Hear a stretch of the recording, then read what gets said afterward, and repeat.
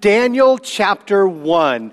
Daniel chapter 1. If you want to follow along in one of the Bibles in front of you, in the chair in front of you, it is on page 1369 of the Church Bible, or don't be afraid to use the table of contents. God very kindly gave us a table of contents at the front of almost every Bible, and so use that and you will find the book of Daniel, which is actually the last of what we call the major prophets. Because today we are beginning a brand new series on this Old Testament book of Daniel. For the last several years now, we've actually been working our way as a church, kind of slowly but surely and deliberately through the whole story of the Old Testament. So we're not covering every word or every book, but kind of the main story of the Old Testament. And we began a few years ago in the beginning in Genesis, and today we begin Daniel, which brings us quite a bit closer to the end of the Old Testament story. So as you can see on the screen, our series is called Thriving in Babylon. Thriving in Babylon. That is not original with us. It actually comes from a book written by a pastor by the name of Larry Osborne. But it raises a question that I think is a really key question and one that all of us should ask here in 2023. And the question is this: is it possible for a Christian to thrive in Babylon? Here's what I mean by that. Can a person really follow Jesus? Can a person have an impact? Can they stay pure? Can they walk in the Spirit? Can they live the life of abundant life that Christ calls us to, even in a culture that seems to be fighting against that and pushing back against that in every different form? So if you've asked that question before, how can I stay pure? How can I live for Christ even in a kind of a hostile environment? You are not alone to ask that question. There's actually a whole psalm that is kind of rooted around this. It's Psalm 137. Psalm 137 is written by an unknown author. We don't know their name, but we know that they were an exile living in captivity away from God's good promised land, and they were living in Babylon. And they asked this question in Psalm 137. It says this. It says, "By the rivers of Babylon, we sat and we wept when we remembered Zion." So we thought back from where we'd come in God's holy land, and here in Babylon, we just wept because we missed that. There, on the poplars, on the trees beside the river, we hung up our harps. For there our captors asked us for songs. Our tormentors demanded songs of joy and said, "Sing us one of the songs of Zion." But we asked, "How can we sing the songs of the Lord while in a foreign land?" So in other words, is it even possible to find joy? Is it even possible to find hope and meaning and worship of God in a place where it seems like not only is God absent, but it seems like everything is pushing against God? Is it even possible to thrive in Babylon? Well, for the next 8 weeks, we are going to dig into this question by looking at the life of Daniel and some of his fellow exiles. And be prepared to be blown away by what we are going to see over these next 8 weeks together. Because Daniel is far from just a children's story. There's some really kind of interesting and interactive stories in it, but it is so much more than just a children's story. But it is a book full of wisdom and instruction, intense words, hope, inspiration, and all of these things. And here's the deal. Even though Daniel was written now like 2,500 years ago, it's just fascinating to me that these words couldn't be more relevant for the day that we live in 2023. And so we are going to spend the next 8 weeks, as I said, digging into them together. So, spoiler alert, the book of Daniel actually takes place when God's people are living in Babylon. Now, if you know much about the Old Testament or remember your Old Testament history, you know that God's people living in Babylon, that ain't right. That is not the way it's supposed to be. God's people are supposed to be living in the promised land. Why do I say that? Well, you see, way back in Genesis 12, which was about 2000 BC, we studied this a few years back. We're just kind of walk through where we've been. In 2000 BC, God spoke to a man named Abraham. And he said, "Abraham, in spite of all your failures and your shortcomings, we are going to enter into a covenant relationship." And God makes a promise to Abraham. that he was going to make him and his descendants into a great nation. And not just a great nation, but a lasting nation that would last forever. And then that is passed on to Abraham's descendants, to Abraham, Isaac, and Jacob. The only problem is by the time you get to the end of Genesis and get to the very next book, the second book of the Bible, you see this promise is being threatened.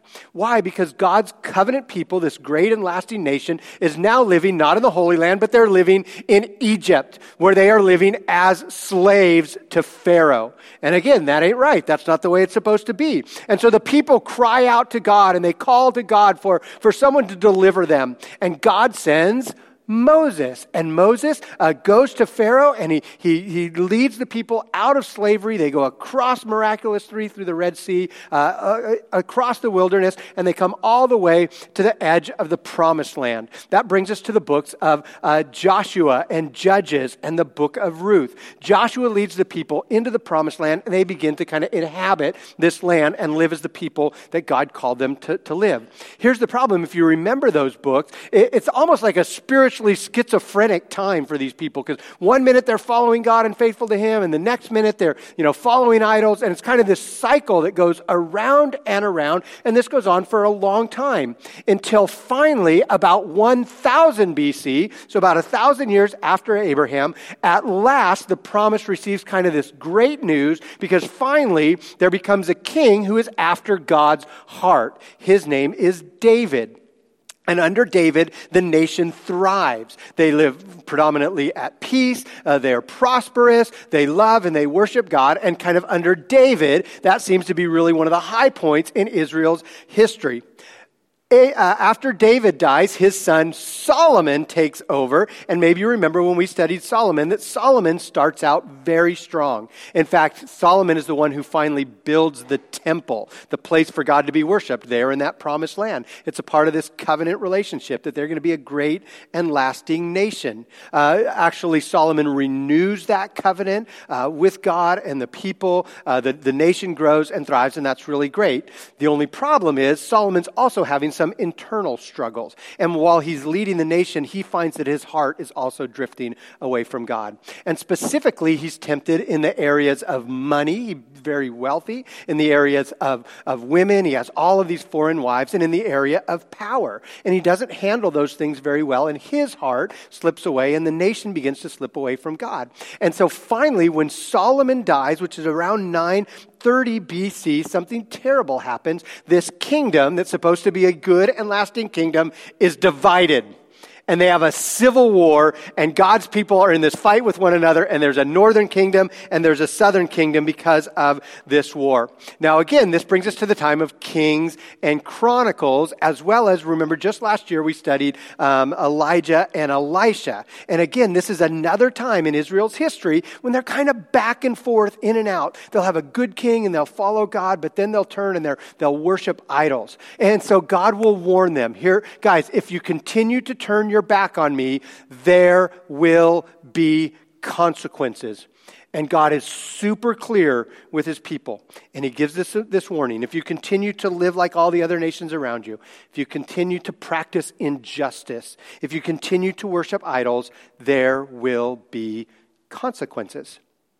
The first consequence comes when they continue to reject God, and in 722, a superpower from the north named Assyria comes and marches through and basically destroys and takes captive the people of the northern kingdom of Israel and take them back to Assyria. But at least Jerusalem, the temple, aren't destroyed because they are in the southern kingdom of Judah. But again, the kings are in and out, back and forth. God continues to warn them until at last the second consequence comes in 605 BC, when the evil Babylonian Empire from the east marches across that area of the world, including marches across Judah, and basically Jerusalem is destroyed, the temple is ransacked, and the people, including Daniel, are exiled to Babylon. They're taken as captives. We have a picture of what that might have looked like, the people being dragged away, carried away, marched away from their home there in Jerusalem. And at that moment, when the Babylonians come in and destroy Jerusalem, by all accounts, this is a moment when evil wins.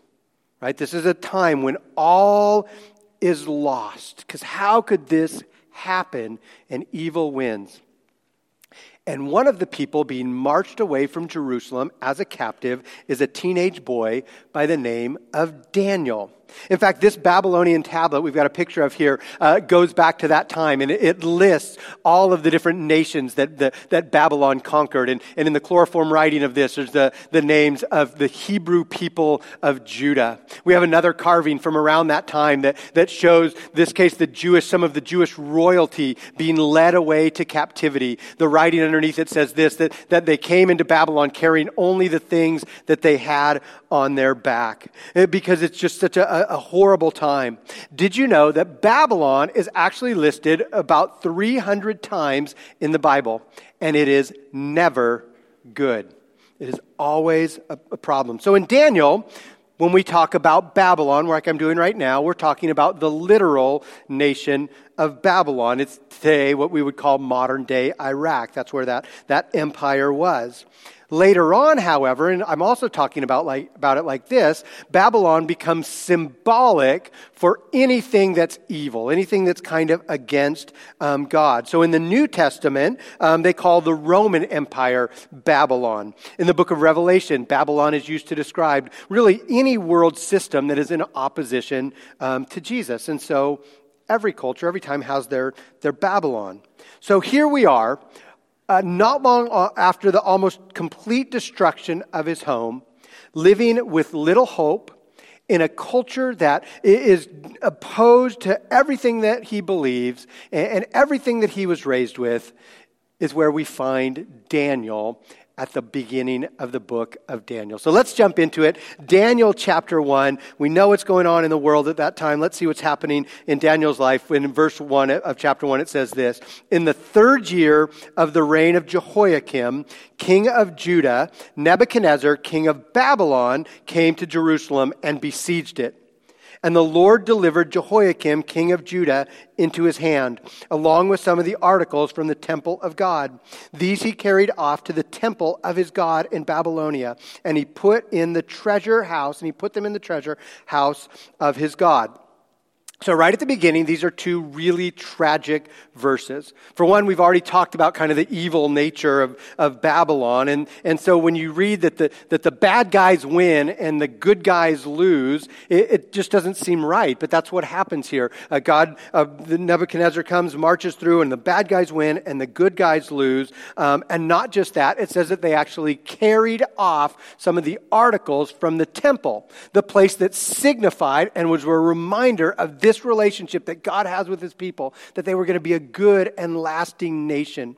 And not only did they just carry off some of the artifacts, but actually if you look at all the places where the Bible describes the temple, there were over 500 different artifacts made of gold or silver or bronze or copper or precious stones, including the Ark of the Covenant, which represented God's presence. In fact, I read something this week that someone had done a study on just the weights of all the gold and silver and bronze and all the things that were used in the temple, and it measured by today's dollars in the billions of dollars. And these things that were supposed to represent their relationship with God were now being carried away and put in this pagan temple in Babylon. Right? And so that should remind us that God's warnings are to be taken seriously. In fact, right here in the very first 2 verses are maybe a lesson that some of us need to hear today, that God's warnings are to be taken seriously. This didn't happen out of the blue. God had been telling them for years, if you keep turning your back on me, if you keep rejecting me, there will be consequences. And even in the New Testament, we're taught that God cannot be mocked. When we turn our back on God's ways, there will be consequences. Consequences to just the way life goes when we live outside of God's plan or outside of God's blessing, or sometimes God allows those evil, or allows those things to happen to us in a way that will discipline us to draw us back to him. In fact, at the end of verse 1, it says this. It says, Nebuchadnezzar came to Jerusalem and besieged it. But look at the start of verse 2. You might want to underline this. This is a very key verse for understanding the whole book of Daniel. The beginning phrase of chapter 2 says this: the Lord delivered Jehoiakim, king of Judah, into his hands. It was by God's hand that this consequence came. And some of us need to hear that this morning. Well, verse 3 says this: and then the king ordered Ashpenaz, chief of his court officials, to bring in the king's service some of the Israelites from the royal family and the nobility. And he was to bring in the young men without any physical defect, handsome, showing aptitude for every kind of learning, well-informed, quick to understand, qualified to serve in the king's palace. I don't know about you, but does it sound like he's describing our church youth group right here? I mean, haven't you seen these guys walking around, these kids walking around?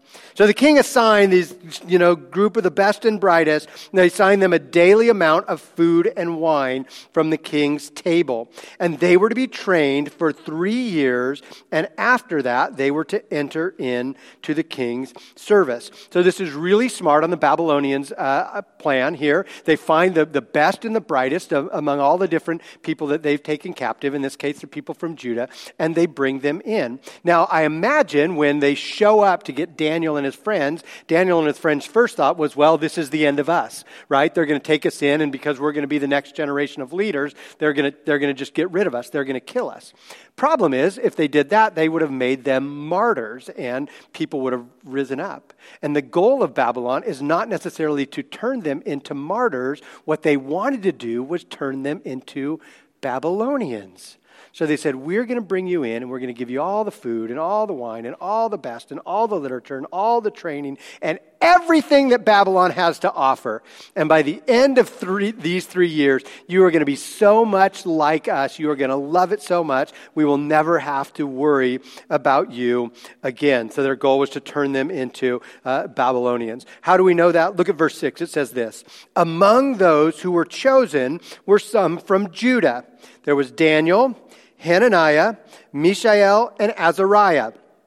The chief official gave them new names. To Daniel, the name Belteshazzar. To Hananiah, Shadrach. To Mishael, Meshach. And to Azariah, Abednego.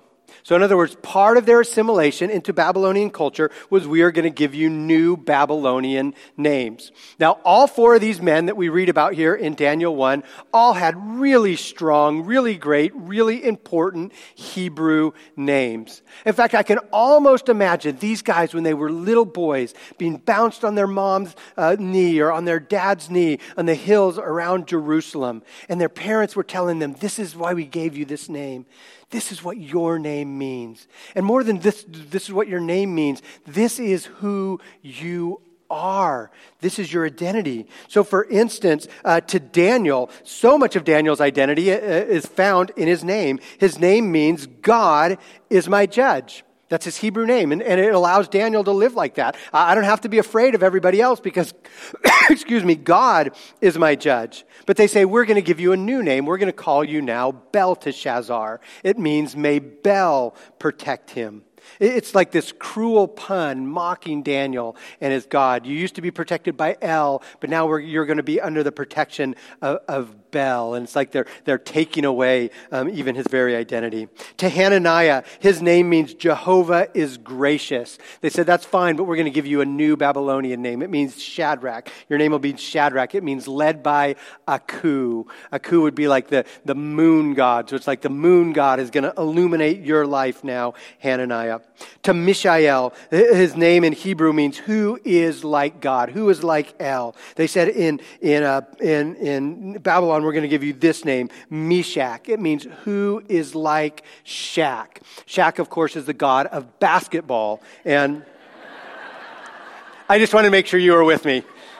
That's actually for the people in the gym service. I just want to make sure everybody's still with us there. Everybody's paying attention. No, Shak was actually like the love goddess. It's where we get the word shacking up from. No, that's not true at all either. No, that's true. But they changed his name to be protected by the goddess of love. Azariah, his beautiful Hebrew name means Jehovah helps me. They said, we're going to call you Abednego because you are going to now be a servant of Nebo, one of the Babylonian gods of wisdom. So talk about your identity theft, right? They're going to take away what is a constant reminder to them that everything that they believed, that everything that they had been raised with was now taken away. How are they going to respond? Is it possible to even thrive in Babylon, in a situation like that? Look at verse 8. It says this, also a very key verse when it comes to understanding all of the book of Daniel.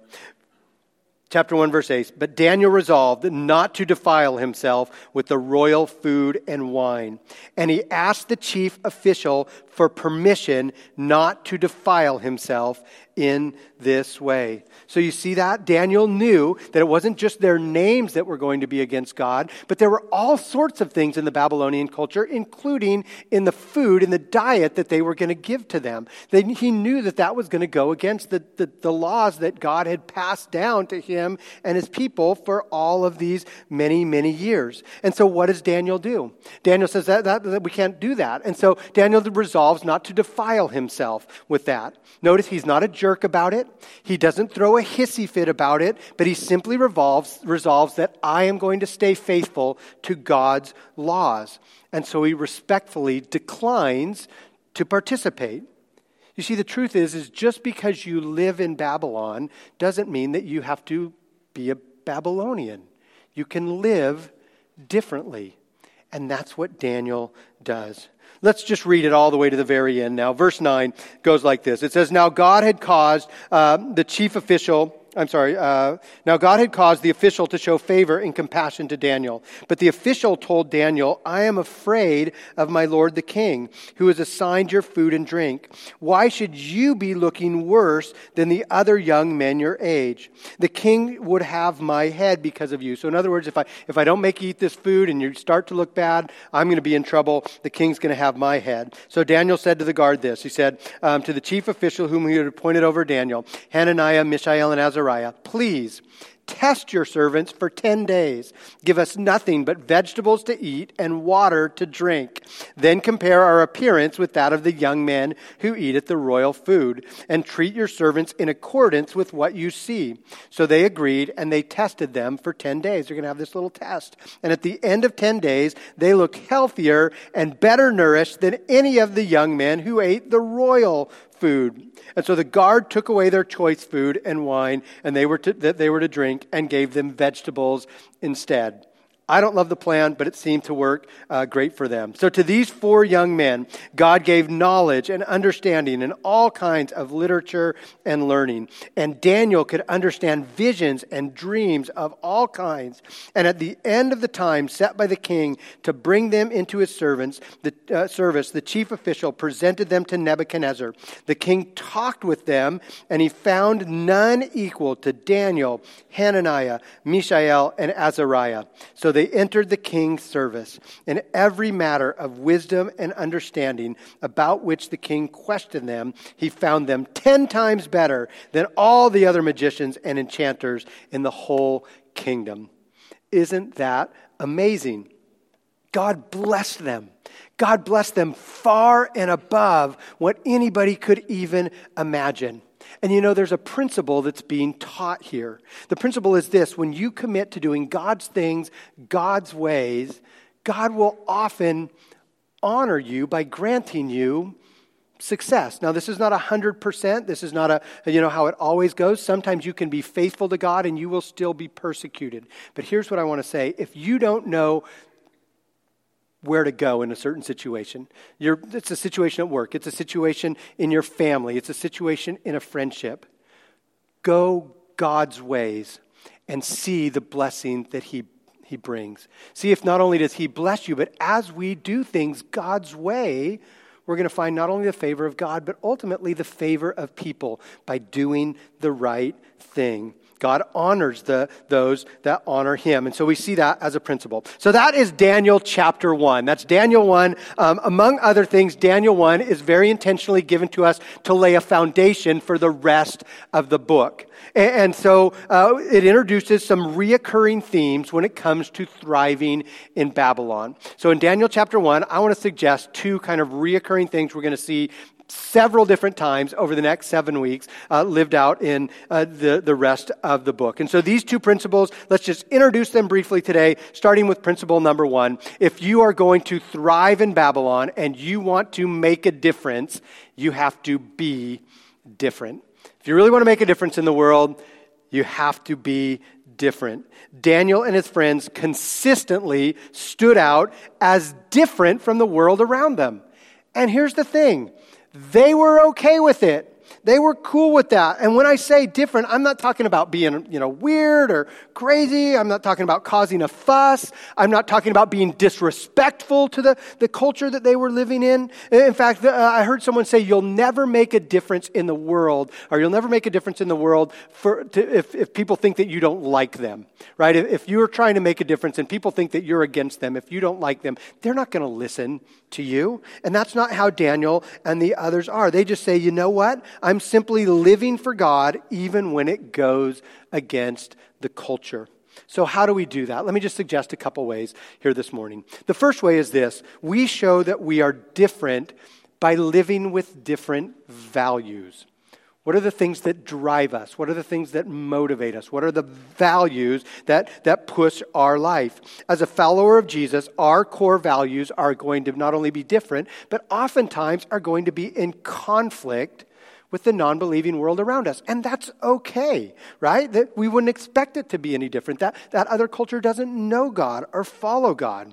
This is especially true in what St. Augustine referred to as some of the kind of the key differences. Augustine identified 3 kind of core areas where the Christian is going to stand out as different in culture. And they are these things: money, sex, and power. Money, sex, and power. By the way, Augustine wrote about 1,600 years ago. And did you notice these are actually the same things that Solomon struggled with about 3,000 years ago? So the point is, there's nothing new under the sun. People have always struggled with these things. So what does that mean? Well, let's think about money first. Babylon approaches money from the standpoint of acquisition, right? In an ungodly culture, money is all about get all you can, keep all you can, spend all you can. Maybe you give a little bit away to, kind of show people that you're a good person. But Babylon culture sees money as security and necessary for the good life, right? If you're going to have a good life, then you've got to have these things. However, for the believer, it is Jesus, not money, that is our primary treasure. Jesus is our primary treasure in life. So our attitude towards money is, sure, we need money to live, but we recognize that money is something that God entrusts us to use for his glory. So in Babylon, if the values are greed and acquisition, in the Christian kingdom, it's stewardship and generosity. You see how different those values are going to be, and that's just one area. How about in the area of sex? In Babylon, the value is this: it's all about me. If it feels good, it can't be wrong. I can come up with whatever I want, do all these things because it's all about me. Christians see sex as a good gift from God that's to be enjoyed according to his amazing design in a lifetime relationship between a husband and wife. Maybe you've heard this before. There's this classic quote from ancient Roman, an ancient Roman quote from around the time of the early church. And this is how they compared Christians with the other Roman citizens. It said this. It said, Christians are known to be promiscuous or very loose with their money, but guarded with their beds. They're promiscuous with their money, but they're guarded with their beds, while most Romans, it said, are stingy with their money, but they're promiscuous with their beds. And the point is, they're different because they have different values. When it comes to power, Babylonian values say, whatever power you have, use it to your advantage. When you can, fight for and hold on to power. But it's something that we use to grab a hold of more. Whenever you have a chance to get power, grab it. And if you can, grab more. For the Christian, they see it differently. They see things as Jesus did, where he used his power and his position to lift people up, to serve other people. For the follower of Jesus, we always ask, how can I use any position of power or influence or privilege, whatever I might have, how can I use that to lift up those around me? And so we show that we are different by living with different values. Sometimes we refer to the kingdom of God as the upside down kingdom. And I love that description because it may not match up with what the world says is going to bring meaning. But what we see in this upside down kingdom is that's who God made us to be. And that's God's best design. So in Babylonian culture, God wants us to thrive in that, to thrive in it. And one of the ways you do that is by being different. Another way that we can show that we are different is we show that we are different by refusing to compromise our integrity. This is so important, and you will stand out as different if you refuse to compromise on your integrity. These four Hebrew young men didn't compromise their convictions, even when it threatened to cost them greatly. You see, for the follower of Jesus, convictions and integrity lived out with love and respect are going to set you apart as different in the world. There are far too few places where you see people living with integrity, especially when it's matched with kindness and respect and love. And if you live this way, like Daniel and his friends did, you'll stand out as different. And ultimately, not everybody, but many people will be drawn to that because they'll long for that in their life as well. If you want to make a difference in Babylon, then you've got to be different by following the way of Jesus. And then the second thing, and we'll kind of wrap up with this, is if I want to thrive in Babylon, this is so important, I need to learn to live with a trust that God is in control, even in Babylon. One of the things that you will never see Daniel and their friends face in all of these chapters, you'll never see them living with panic. You'll never see them living with fear, because they know that no matter what comes to them, they're going to face some really hard situations, but they know no matter what comes to them, God is in control. By the way, this is the same attitude that we see in much of the teaching to the exiles living wherever they are outside of the promised land. So in the book of Jeremiah, and I invite you to turn in your Bible to Jeremiah 29. I want you to see this. It's kind of a companion passage that goes with the book of Daniel. Jeremiah 29 is a section where God speaks through Jeremiah again to the exiles living in captivity. And I want you to see what God says to them. Jeremiah 29. Verse 4 says this, "This is what the Lord Almighty, the God of Israel, says to all those I carried into exile from Jerusalem to Babylon." So notice that. How did they get from Jerusalem to Babylon? God carried them. God was in control, even when it didn't feel like it. Even when it seemed like things weren't going the way that they hoped, still God was in control. And so what could they do because of that? He says, because of that, in verse 5, build houses and settle down. Plant gardens and eat from what they produce. Marry and have sons and daughters. Find wives for your sons and give your daughters in marriage so that you too may have sons and daughters. Increase in number there. Do not decrease. Also seek the peace and the prosperity of the city to which I have carried you into exile. Pray to the Lord for it, because as it prospers, you too will prosper. You see, because God is in control, you can live at peace even as exiles in a foreign land. You can thrive even in Babylon. The principle is so important for us today because there's kind of this underlying thing as Christians that we want to just get away from whatever we can and find a safe place. And I understand that. But what God is saying through Jeremiah is no, God's with you there. God is in control. It's not like you accidentally fell into the situation that you were in. God is with you. And so you can be at peace and you can settle down. You can serve there. And in fact, if that city that you're in prospers, you know what happens? You prosper as well. And God's talking about Babylon. You guys, it is no mistake where you live. It is no mistake the time that you live in. It is no mistake the family that you are in, the street that you live in, the job that you are in. You may not like any of it, but it's not a mistake, and God is in control. And here's the deal. We can live with peace because not only do we know that God is in control, but we know the one who controls the future. You see, Daniel lived with great peace and confidence. Why could he do that? Because Daniel remembered and he believed in the promise that God made to his ancestor Abraham all those years ago. When God said, you're going to be a great nation and you're going to be a great people, you're going to last, and I'm going to be with you. And so even when it didn't feel like it, Daniel could hold firm to those promises. And as we think about how we can have peace, can I tell you something? I've read the end of the book. I've read the end of Daniel. I've read the end of the New Testament. Spoiler alert, God wins. And it's going to be okay. I know. And yet we live with all of this anxiety when we should be able to trust that God is in control. To help me explain that, let me just give you a little illustration of this. Many of you know that I am a big San Francisco Giants fan. And so way back in 2014, which was a while ago, and when the Giants used to be good, or they were good, they found themselves in the World Series.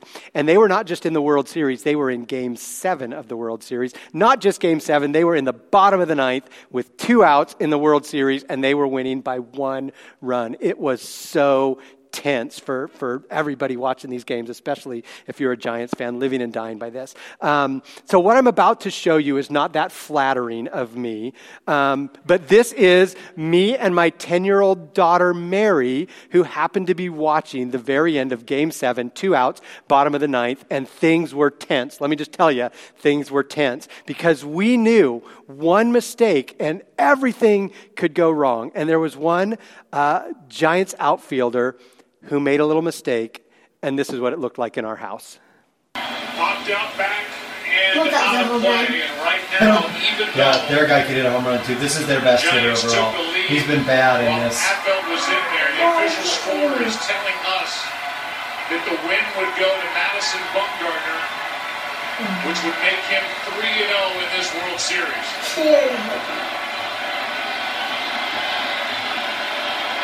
Here's the 0-1. That's in the air to left center. That ball is gone. Ball go! Stop it! That is going to be such a home run! No! I thought that was going to be a home run. No! Mom was recording that! Yeah. So I told you that was going to be a little embarrassing for me. But I show that to help all of us because I think that's sometimes the way that we live. We look at the world and we're like, all of these things. It's all falling apart. The world is all of these things. Yet look at Daniel, who simply resolved that I am going to trust in God. His response wasn't panic. His response wasn't fear. It was, I am going to not defile myself.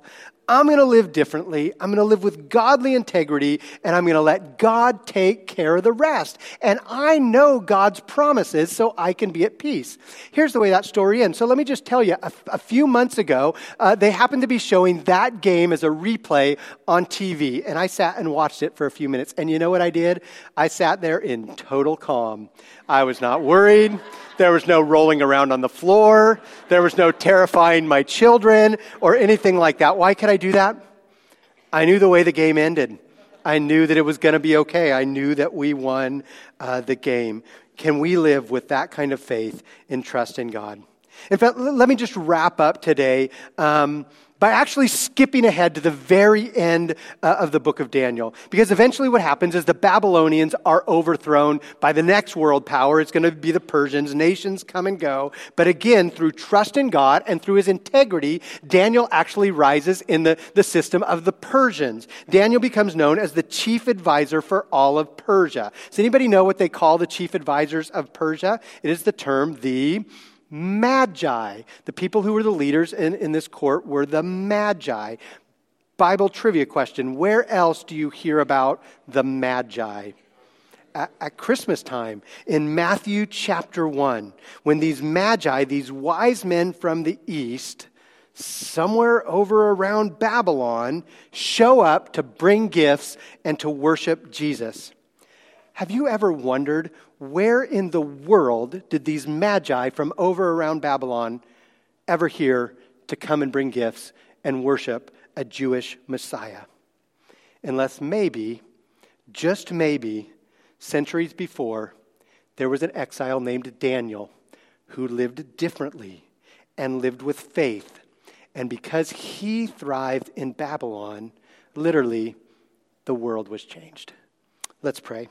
God, I thank you so much for the story of Daniel, Lord, stories to encourage and build our faith and cause us to live with faith wherever you have us. So I pray for myself and my brothers and sisters here today. Lord, give us the courage, give us the integrity to do the next right thing, to follow you even when it's hard. I pray, Lord, for what you want to do in our lives and in this church and in this community as we thrive right here in this place where you have us. We love you and we give you all of this. In the name of Jesus, amen.